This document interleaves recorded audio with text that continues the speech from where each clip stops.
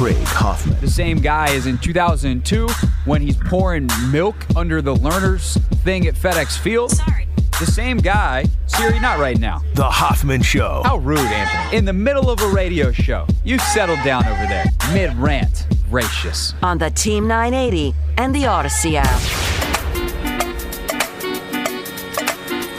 It's the Hoffman Show. We're on the Team 980. We're always live as well on the free Odyssey app, and we are streaming live on YouTube at the Team 980. Joined now on Radio Row here in Indianapolis by Nick Baumgardner of The Athletic. Nick, how are you, sir? Welcome to the show. Thanks, Greg. Thanks for having me. Absolutely. So you and everybody else seemingly have Drake May going number 2 to Washington all of a sudden. There was a big Jaden Daniels push.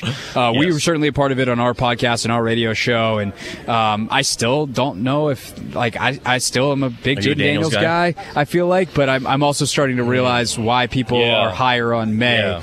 Why is May the right guy for you for Washington? So I think there's less questions with, it's the full package with him. He's what I've sort of split this up as, if you took the top 4 quarterbacks and you say Caleb and May are sort of in that top tier, and then you go Daniels and McCarthy would be probably my next 2. And I frankly think for me, Daniels is probably closer to McCarthy than he is to May. And the reasons for that are, May is a complete athlete. He's 6'4", 225, 230, whatever it is. He's super explosive. He's got all the arm strength. He's Justin Herbert level arm, all that stuff, right? And there's really no holes physically to his game at all. He's not afraid to throw the ball down the middle.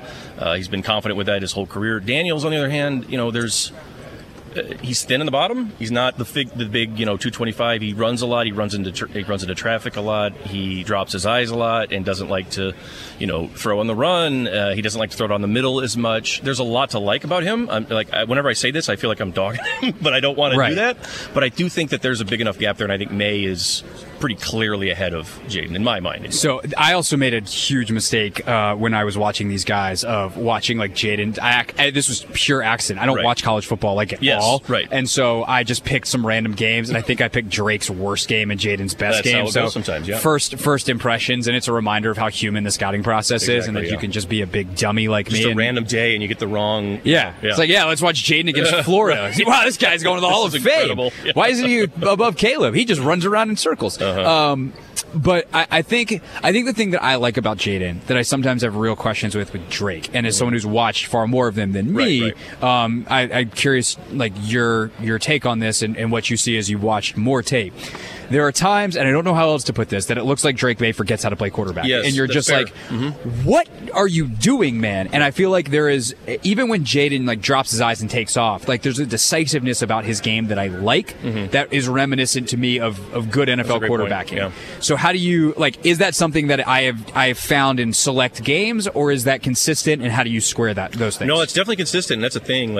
May's general processing, I think, still needs work. He's a younger player, right? Daniels is older. Yeah, that's the thing about Daniels. He's played so much football. He's a 4-year starter in college. But with May, I think there's still a lot of that, especially like you said, because he is an athlete. He's a great athlete. His brother was a basketball player. His family's super athletic.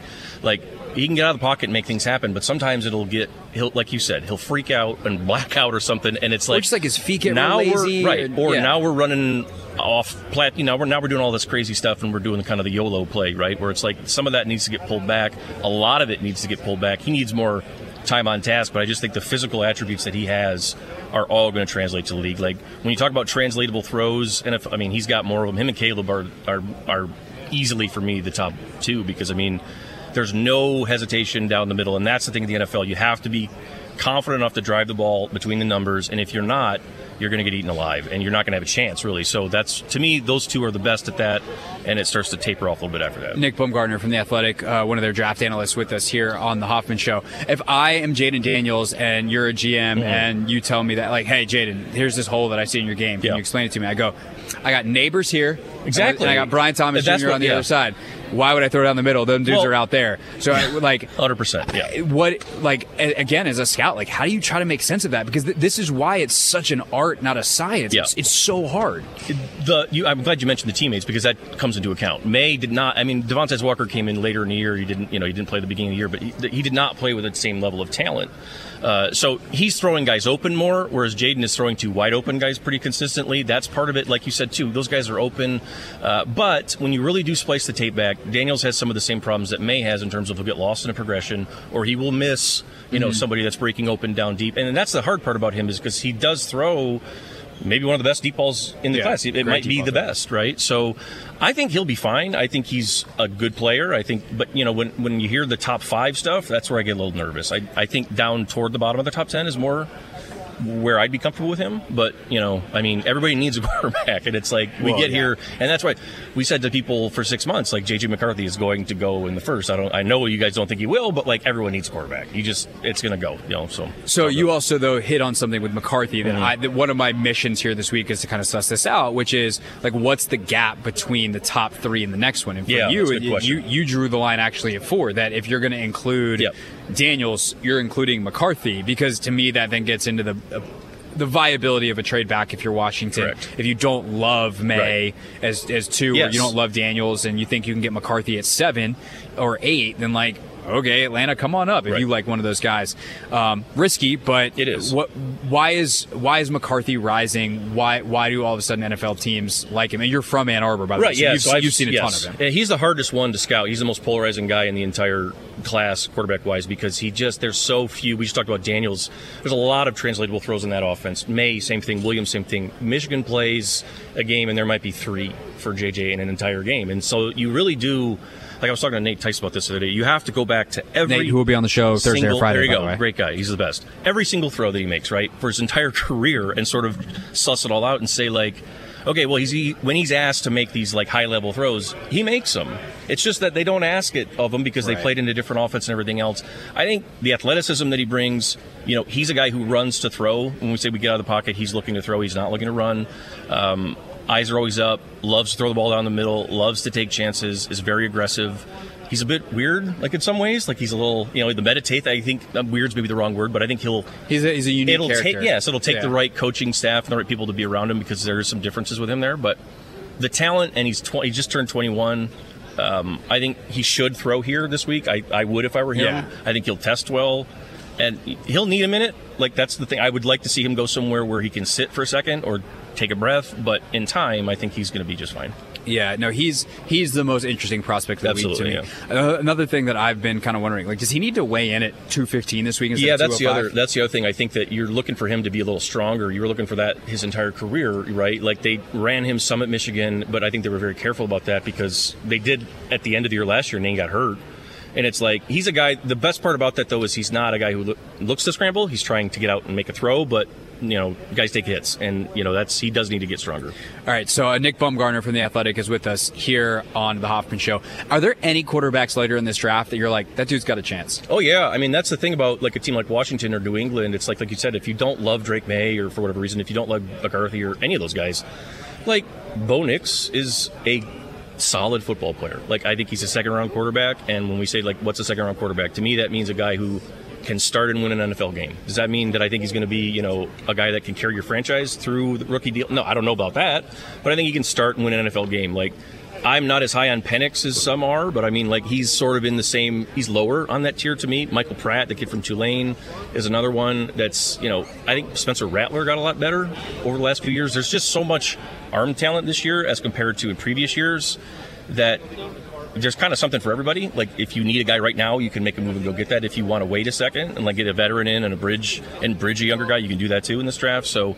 this is the year to do it. That's the biggest thing, is next year is not going to be this good, and we don't know when it'll be this deep again. I think there'll be like 8 quarterbacks in the top 100. Here's the really most important quarterback question of the week. I hope you can tell my tone of voice. This is about to be very sarcastic. Will Joe Milton break the hardest throw record? I think it's like 62, I think, is what Allen threw. Yes. I actually covered him at Michigan. I think he could throw when he was, like, still trying to figure it out, and you were like, I don't know if he's going to be a guy, and we still don't know. My whole thing was he needs to get into a bullpen with a pitching coach, because I think that kid could throw like 97, 98 on a gun. Like, his arm is unbelievable. It's the best one I've seen live in the last 10 years for sure. Like, he can.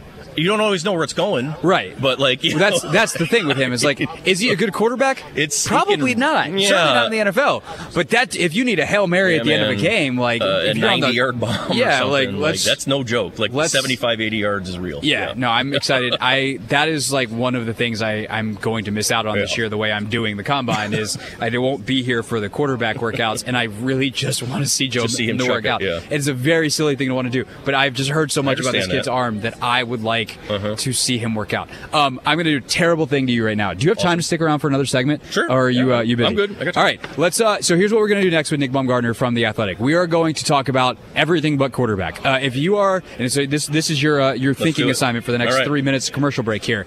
If you're Washington at 36, who's the one player that you reasonably want to see still on the board?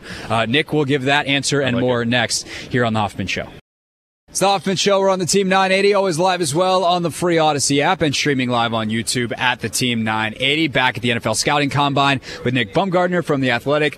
Nick, real quick, just going to let the audience know that Dan Quinn said basically nothing of consequence at his podium session because that's how those things work. He does apparently know exactly how many days it's been since he got fired from Atlanta. Oh, good. So that's interesting. And it's a funny number to see right now because it's 1, 2, 3, 4. It's 1,234 days since he got. So he's highly motivated. He is. He was also asked about interviewing with Seattle this offseason, and his answer was, quote unquote, "I am where I'm supposed to be." So there you go. He might be. People get in places in weird ways, but you never know. He might be. I think it's a great fit. He's got a lot of energy. I think that's a good thing. After the last 4 years, where we occasionally were like, "Can somebody get an AED for the head coach?" That seems relevant. Right. He is about to do a local press scrum over yonder here in Indy. So if anything comes out of that, we will obviously let you know. ESPN's Matt Miller coming up at 5:30. But I've now stalled long enough. It is time for you, sir, to give an answer to the question that I posed to you before the break, which is this. If you are Washington and you have picks 36 and 40, let's just start with 36. Yeah. Who is the player that you are praying falls to you in that second round? We mentioned him off air. It's Darius Robinson from Mizzou is the 6'5", 290, 35-inch arms, can run, can jump. I mean, he can play 4 spots, right? Like, he's a guy that I don't think he's going to make it, but that would be the guy for me because we just talked Chop Robinson and Darius Robinson are the two edges that I think maybe would be in that range, and Washington obviously needs that. I would prefer a guy like Darius because he's ready to go. Like, I think out of the box he can give you something right now. And they need a starter. Exactly, and they need it now. And whereas Chop Robinson, I think he's going to be one of the best athletes in the draft, but the consistency with pass rush and against the run is really all over the place. So that's the guy number one. The other one would maybe be like, maybe if you can get a tackle to fall. Maybe if you can get like Big Kingsley from BYU or Jordan Morgan or one of these guys, because I mean they need a lot, right? Yeah, you're Washington, right? So I mean, like, I think ideally you could somehow get both tackles, like that'd be cool. I think if you could get an edge and a tackle at 36 and 40, you'd be having a good day. Like in addition to a quarterback, like that's not bad. Yeah, I think that's the ideal for most Washington fans, and for good reason. I don't think the fan base is wrong there. That's a good. If you come out quarterback at 2, tackle / edge at 36, and the other one at 40, I think that's great. I also do think the fact that this is the most insane receiver class we've ever seen. And you have to look at it. Like, if your guys that you would love positionally fall or don't fall, and you wind up having to take a receiver, they could use that too. And that's the thing, where if you're going to draft a guy like Drake May or Jaden Daniels or whomever it is, a younger quarterback, obviously you want that guy to be around as many like friendly targets, as we say, as possible. And this class has a ton of them, and they're all a ton of them in the second round. I mean, Ladd McConkey, Jalen Pold, Malachi Corley, all these guys are quarterback's best friends. You know, they get open, they catch the ball, they're on time, and for a young quarterback, that is like the best thing you can possibly do. So that's not a glaring need probably for them, but like I wouldn't rule that out because the class is so good. Well, that's the thing that I kind of can't figure out with Washington, because they have been very nondescript on anything schematic. Both Joe Witt and in recent Cliff. years, right. But Cliff is like, Cliff said at his press conference, like, don't call it air raid anymore. Like, what I'm going to run is I wouldn't call it air raid. Now, he's Cliff Kingsbury. Mm-hmm. Like, he's going to run some version of that. Right. But if you are running even some cousin of the air raid, like, you're in 10 and 11 personnel a ton. Like, you need a bunch of receivers. Right. And right now, your third guy's De'Ami Brown? No, that's not good enough. And so I think that whether, one of the things that we've talked about a ton is, like, do you go a big X receiver and slide Terry over to the Z and then put Jahan in the slot, or do you go for the slot route and keep those two guys on the outside? I think you try to find another Jahan Dotson, and you just try to find another one like that, and then just let those three guys just be like, put their arms around your young quarterback and let them, because that's the thing. Your receivers in the NFL can make up for so many problems with a quarterback quarterback that don't happen in college, right? C.J. Stroud, great example. Like, his receivers this year helped him. He played great, obviously, himself, but, like, they helped him a ton. And I think if you got a young quarterback and you can get friendly faces around there that are going to be dependable, like, it just does so much for them right out of the chute. Nick Baumgardner from The Athletic, their draft analyst, with us here on the Hoffman Show. Speaking of friendly targets, tight end position. Yes. What round, like if you're Washington and you're, again, building this dream draft, like where are you trying to target a tight end? Because that is also a dire position of need for them. That's another one where I would say maybe even like, J.T. Sanders is the kid from Texas who's probably tight end too. I think he's probably a second-round pick. And 40 is not that early for him. I would look at that there. You're still – the tight end class is better than I think I originally thought it was going to be. You've got, Theo Johnson's kid from Penn State, who I think is third-round-ish pick. Cade Stover from Ohio State's in that same group. There's a couple other guys maybe on the fringe there. But, like, I think you could – Sanders is the second-best one, clearly, and behind Bowers. And it's that big of a gap. And I think it is a big gap after that. So that would be one where, it's another one, too. A tight end who's consistent – and it's quarterback's best friend type stuff, right? So I think that those are sneaky, maybe important positions for them. Yeah. The other one is running back, which we've talked about a little bit on the shows of there's kind of the flavor for everybody in this draft, and it's kind of at the place that people are taking running backs now. Right. There's no superstar here. Yeah. If you're Washington, is there one guy? If I tell you, hey, we need I'll be Cliff Kingsbury, and you be Adam Peters. And I'm like, hey, Adam, I need a scat back. I need a third down kind of guy. I need him to be good in pass protection. I need him to be able to catch the ball out of the backfield and run it a little bit. Who are some of the guys that you're giving me cut ups on? Oh man, Bucky Irving from Oregon is one. He's one of my favorites. I think he's maybe the second back in the class. A little short guy who can move and can pick up. I mean, there's all sorts, and that's what you said earlier. Like, I like guys like Blake Corum, the kid from Michigan, who can probably be any of that. Like, he could be a third down guy, your blitz guy. He could be a first down back, and that's it. Like, it's not a great group in terms of anything at the top of the class. There's not going to be any guy that's like, he's clearly year one, but there's a lot of complementary backs in this class. A lot of guys that I think would pair well with another good football player. So something for everyone is the best way to put it, even from a guy like the Wisconsin kid, Allen, who's just huge and a tank, all the way down to Bucky, who's like $175 or whatever it is. So there's playmakers all over the place, but they're not high level. So I think you can sort of wait maybe on that too. Yeah, I think then, you flip the sides of the ball. Linebacker is another. I mean, I feel like now we're just going through every position. Like, Washington needs one of those. They kind of do. Like, wow, they son of a gun. There's a lot. There's definitely a lot of needs. Linebacker, to me, is one of the trickiest positions for them, though. Yeah, it's hard. I would like Jamin Davis to be an impact player for them. You spent a first-round pick on him. Right, you got to kind of make that work. Yeah, right. And it's the last year where you might have to do that, but let's find out. And he's been better traditionally when he has been able to play the will, when he's got a Mike linebacker next to him. Well, theoretically, the reason that it's happening is because that Mike linebacker is good at IDing stuff. He can tell Jamin what to do to an extent. And are you going to be able to get that out of a rookie? Lions kind of did it last year with Jack Campbell. Is there any Jack Campbell-esque kind of guys in this draft?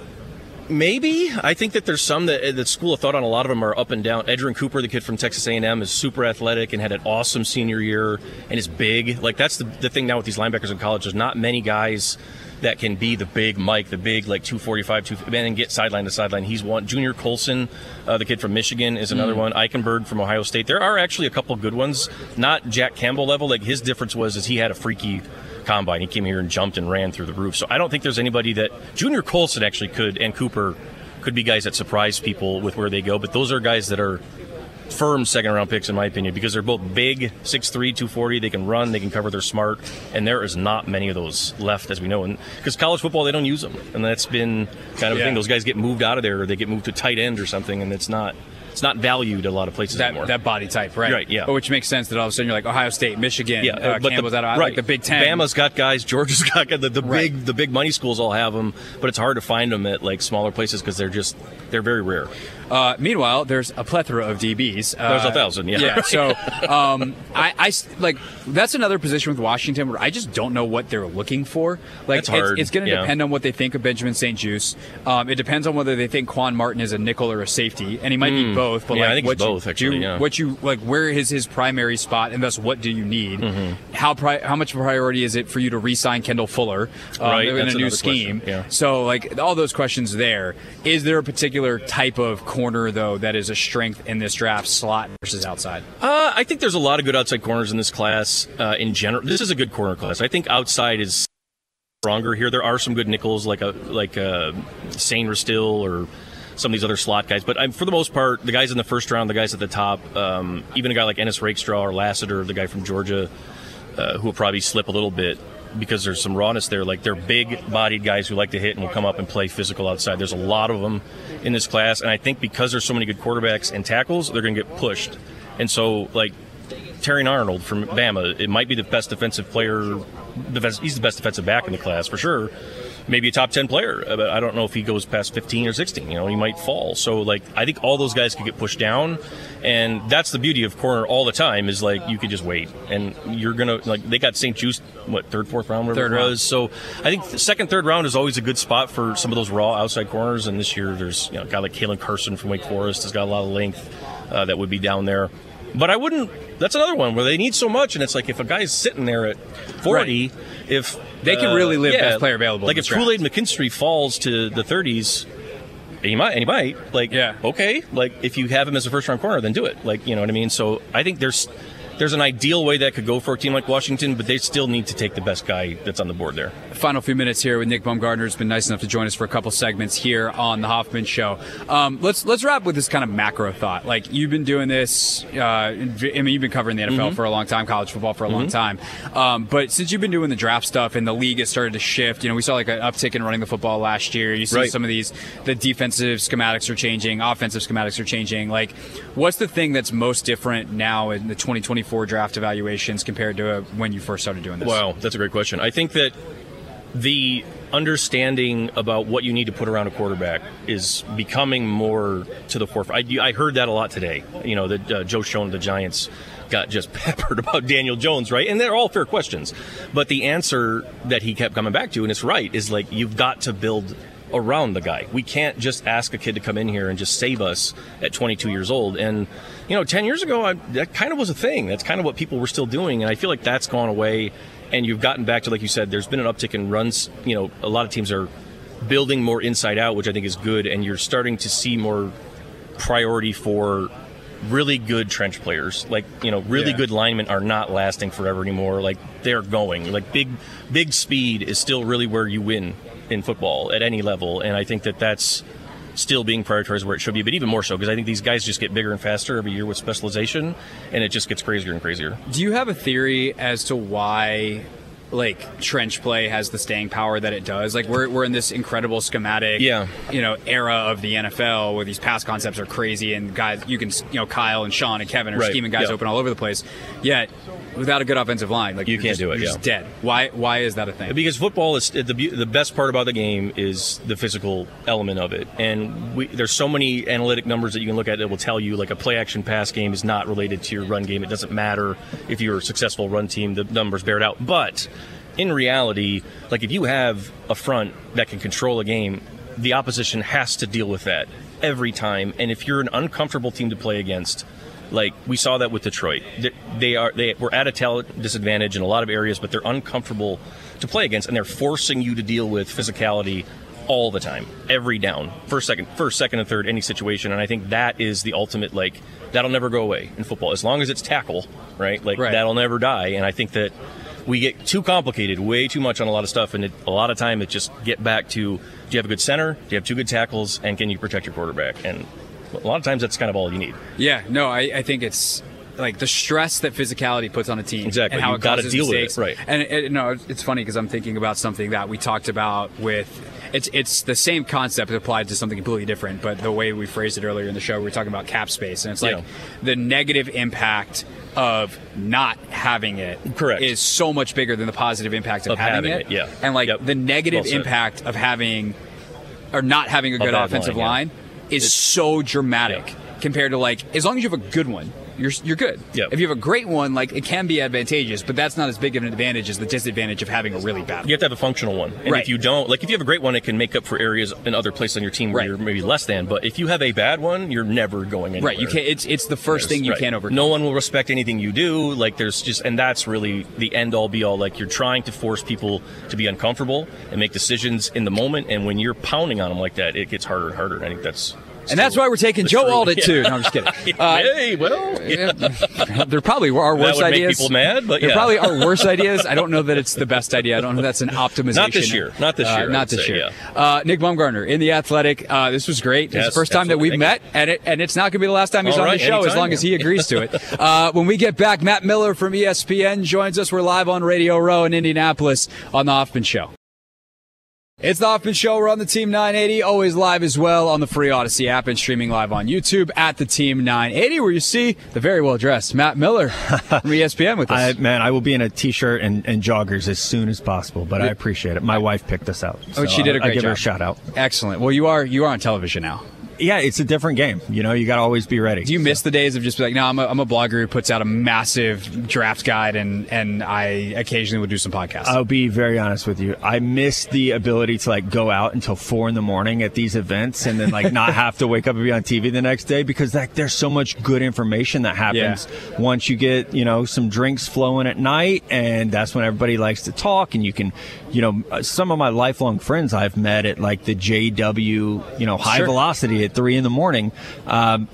That has changed a little bit. I do miss it, but I'm very, very grateful for the opportunities. They probably still call you now that you got the fancy suit. So that helps, and that's because your wife picked it out. It's and she did a great job. 4 job. Letters after your name. Yeah, really I've heard those are good things. for you. Yeah, I've heard those helps. are good for you. All right, Matt, of course, ESPN NFL draft analyst, and you, like everyone else that has been on my show today that does mock drafts, all of a sudden has Drake May going number 2 to Washington. Now, when we talked in December, it's completely different kind of setup, because they hadn't fired Rivera yet, nevertheless hired DQ and Cliff Kingsbury. We didn't know they were going to be at the number 2 pick at the time. I think you were mocking them, Jaden Daniels, at 3 or 4. Yep.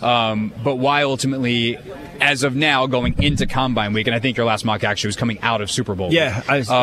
What makes you think Drake May is the right fit? So I have good news for you. If I were to redo that mock draft today, I would not have Drake May there. Because of the Cliff Kingsbury hire. And I know, I'm sure a lot of people have said to you, no, Cliff and Drake, sure, they could work together. Yeah.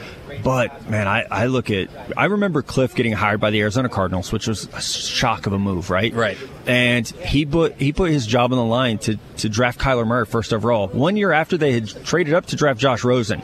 And so I look at Kyler and think, that's a tall Jaden Daniels. Kyler is a lot like Kyler Murray. Yeah. So I think that running element is really important to Cliff. Now, obviously, Drake is a good mover as well. But if I were doing a mock draft today, I would put Jaden Daniels there. I'm an enormous Jaden Daniels fan. He's my number 5 overall player. He's my number 2 quarterback. Put a big old grade on him when we did our scouting reports.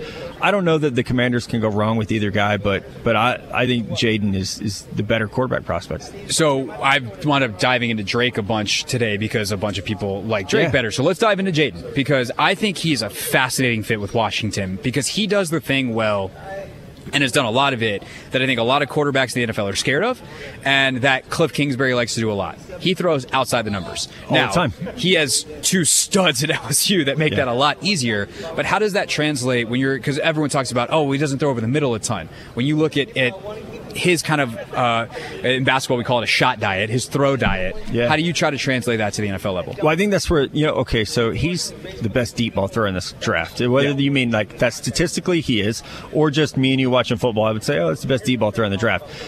The NFL right now is trying to take that away with split safeties and everything's over the top. So I think what Jaden does well to beat that is he throws on time really, really well. That's how he had the success as a deep ball thrower. It's not just, 1, 2, 3, throw it to Brian Thomas and Malik Neighbors. It's being able to layer the ball. And you can do that intermediately just as well as you can do it on a deep pass. I think, you talk about a shot diet, break it down into your tiers, 20 plus, 11 to 20, 5 to 11. He's one of the best at every one of those. And so I talked to an NFL general manager last week. That's what he said. He was like, man, we want to attack the perimeter. That's where the game is going. We need to attack the perimeter and then have the weapons who can create. And the Commanders have those weapons. You have Terry McLaurin. You have Jahan Dotson. You just need the guy who can layer the ball in there and give those players room to run. If you watch Jaden Daniels throw to Malik Neighbors, that's what they did consistently. Matt Miller, ESPN, is with us. So coming up at 6 o'clock, we have a roundtable discussion that we recorded earlier in the day with your colleague Brooke Pryor and Ben Solak. And Ben brought this really cool kind of discussion point to our roundtable about the power of the scramble and why it is quickly, amongst the people that are paying attention to the kind of underlying analytics, one of the most valuable things in the sport. The scramble is arguably more valuable than any other type of play a quarterback can make. Yeah. How does that, one, has that played into how you evaluate? And two, what does that tell you about these top three quarterbacks, which all have some scramble ability? Yeah, it has, man. I call it the Mahomes rule. And I know the Raiders have theirs. Mine's very different because mine is that dude changed how I evaluate quarterbacks. When Mahomes came out in 2017, it was like, he doesn't, there wasn't even, no one even said off schedule. Like, that wasn't even a thing yet in 2017. So with Mahomes, he's changed that. And now you have to be able to play off schedule, which is what Ben is talking about. And you have to be able to do things like Patrick did on that, was it third down play in the Super Bowl where it's like, oh, wait, there's a gap. I'm going to go get 8-9 yards and we're going to win the game. You have to have that. And so I think that's where from Patrick on, and now we have in this draft, the first 5 quarterbacks who are going to be drafted can all move and can all extend plays and create. And so, yeah, it is absolutely changed how I evaluate. It used to be pocket quarterbacks. It's can you 1, 2, 3 throw, 1, 2, 3, 4, 5 throw. Now it's okay. Well, when the first option's not there, can you keep things going? Because offensive line play has gotten so bad. You have to have that guy that can move around and create on his own. Otherwise, you're a sitting duck back there. So offensive line used to be one of the easier evaluations. How hard has it become as you have these non-NFL offenses that have proliferated in college football? It's really, really difficult unless you watch like Notre Dame or Michigan, because everything's RPO, everything's get the ball out to the perimeter, and we're going to find a college corner who can't tackle, and we're just going to throw at him on slip screens all the time, right? So it's made it tough because not a lot of guys are doing, what analytically you would say like a true pass block set. There's not a lot of that anymore, so it does make it difficult. But I think it's why, Notre Dame's Joe Alt, Penn State's Olu Fashanu, Oregon State's Talise Fuaga. That's why they're being elevated as prospects because, oh yeah, we've seen you do it. We know exactly what we're getting. It's not as much of a projection, which is where, you get into like a Mekhi Becton situation of, oh wow, this guy moves really well and he's violent and aggressive, but the things he's doing aren't really what we're doing in the NFL. This just sparked a whole separate thought in my head, so I'm going to ask you about it as a guy who does this year-round. Do you spend part of your year then going back and being like, all right, I now have 4 years worth of what are we in, 2024? Oh my God. Yeah. Matt, do you know it's 2024? That is bizarre. The 2020 draft class, we have 4 years of them. I want to go back and watch the college tape and see what they became as pros and like try to figure out what dots are connecting or not connecting. Yeah. And how is are there any positions where that is becoming easier or harder as the game changes? You have to self-scout. And especially, I work with a lot of amazing people at ESPN, but you're still a one-man or one-person scouting department. So you want to get better. You want to see if there are holes in your game, just like with the Mahomes stuff. The game changes. You have to stay on top of that. And so, yeah, I think you always want to. Or when you see a guy become an all-pro in the NFL, you go back and like, okay, where did I have him ranked? Or what did my scouting report say about him? Because sometimes that's more important. To go back and read the scouting report and say like, okay, yeah, I feel pretty good about that. Or, oh man, like why? Maybe I had it all there. I just emphasized the wrong part. Absolutely. Yeah. And so, yeah, I think that's a really, really important part of it, especially as the game changes in the NFL. Is to stay on top of that is big. All right, back to this year's draft. If you are the Commanders and you have pick 36 and 40, is there a pair of players that you're like, please God, let them fall, let them be there? I think so.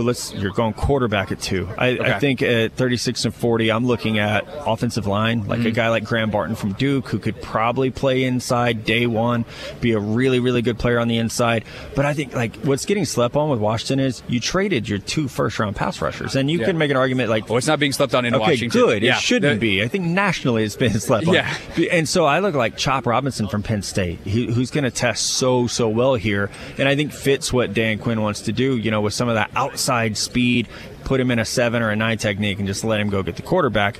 So I think defensive end is something where we're going to have some talent in round 2, but I think that's a must get with one of those second-round picks. You think Darius Robinson falls that far? No, sorry. It'd be great, man.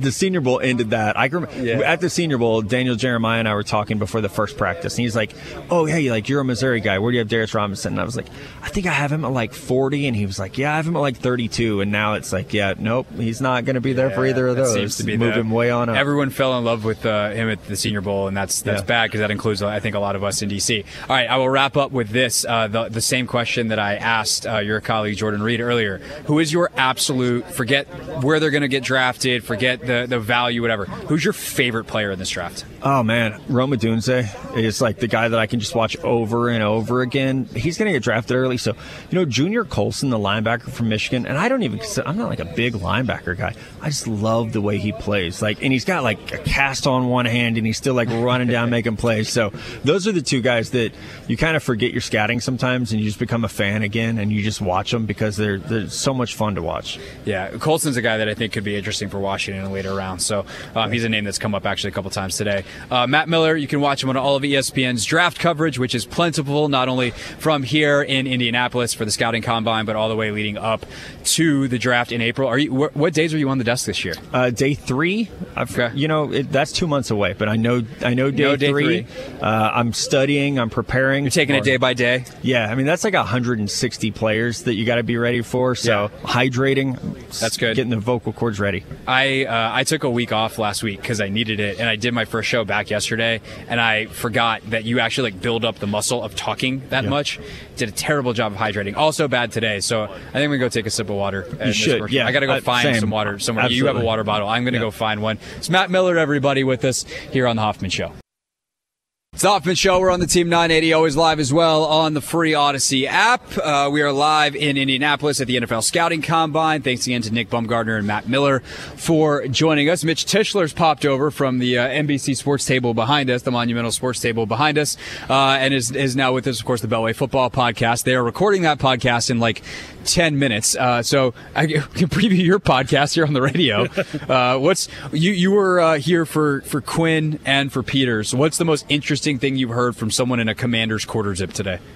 I think the most important thing we heard today was Adam Peters talking about free agency and what they were going to do in free agency, and how essentially he's talked every time that we've talked to him about wanting to build for the future and wanting to build, to build a winning team, and that this offseason isn't the time that he's necessarily going to dive in and spend a lot of money. So to me, I thought that was kind of the most important thing, to steal a Ronism.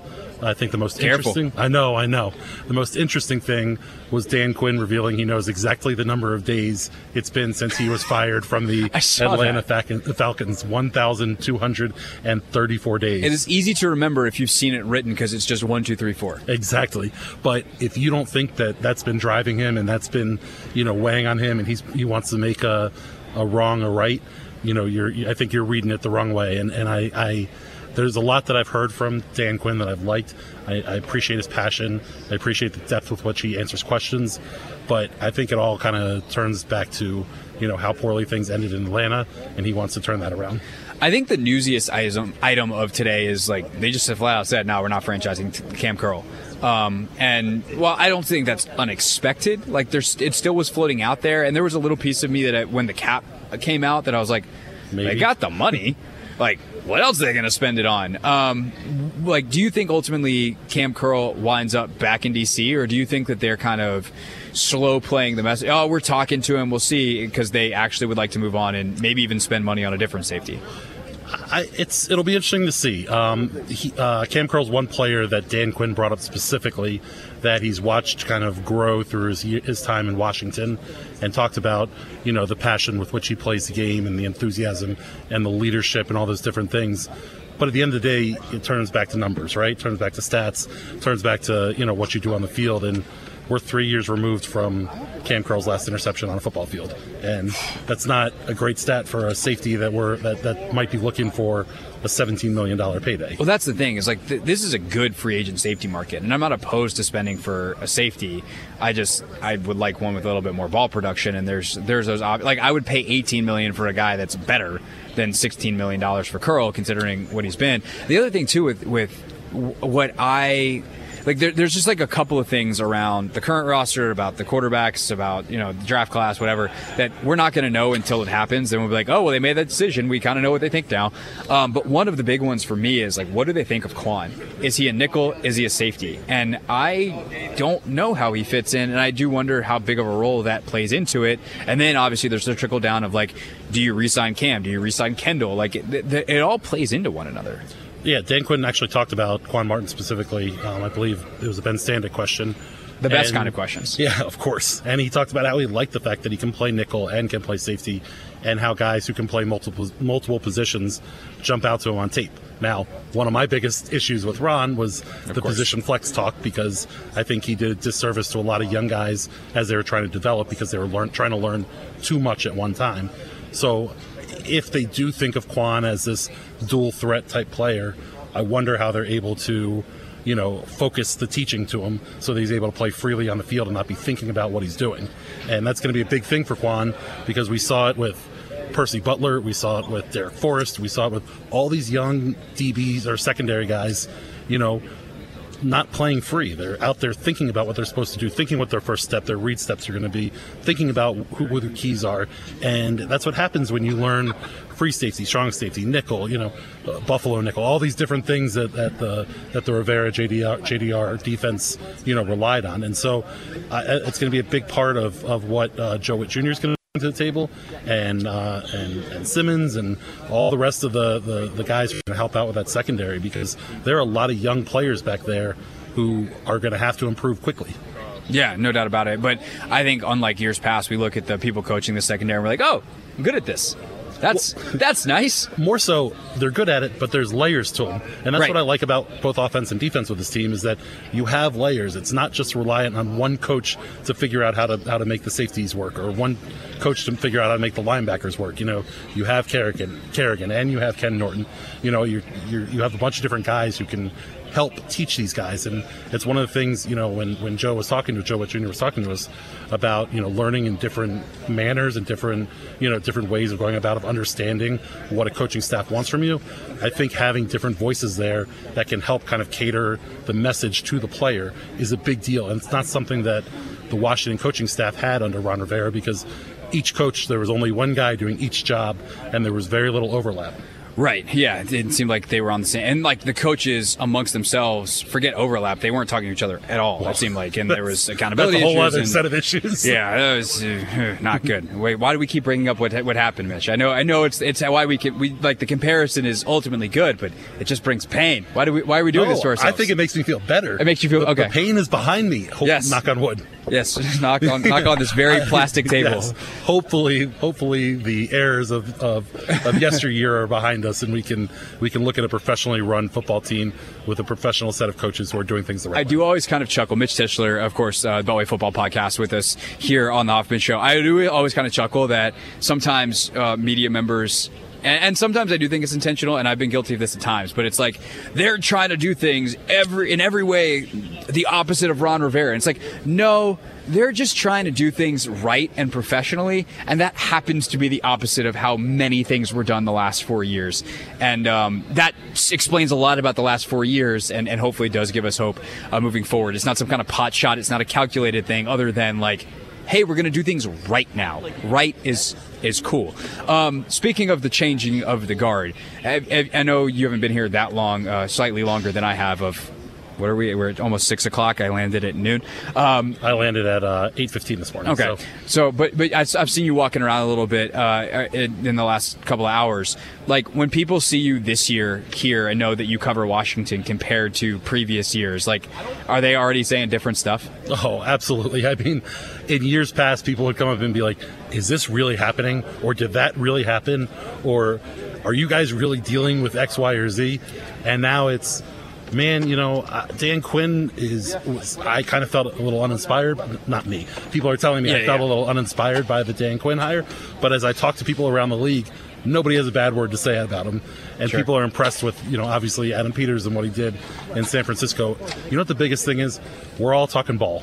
We're talking football, which is my favorite thing in the world to talk about. And none of us got into this, business to talk about everything else that we've had to talk about for the past, 10 to 20 years or whatever it may be. And I think around here, around NFL circles, people are excited to talk about what are they going to do at number 2? How are they going to improve this offense? What's the timeline for this turnaround? All these different things. And to me, that's music to my ears.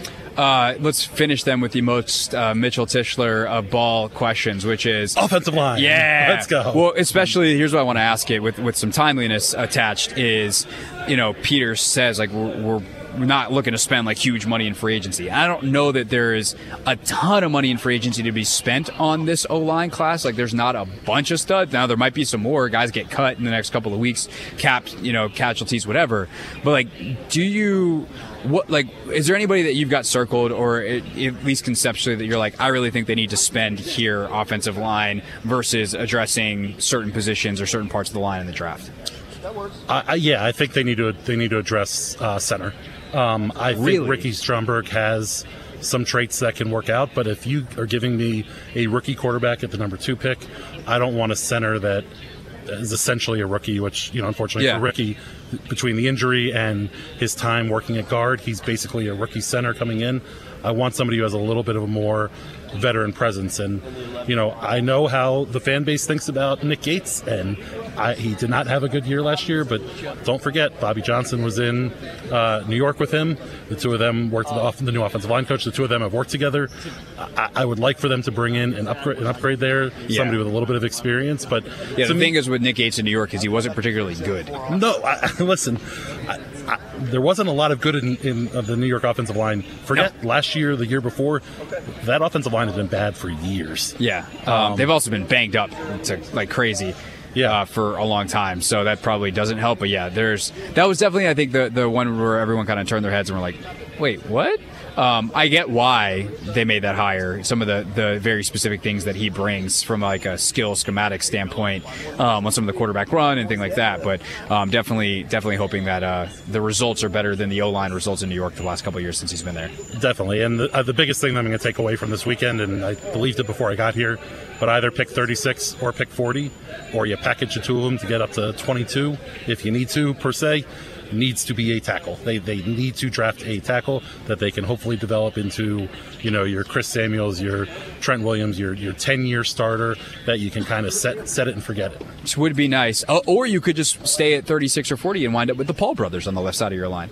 Wonderful. Yeah. Jordan Morgan is the guy that I've been keying on at either 36 or 40, the tackle from Arizona.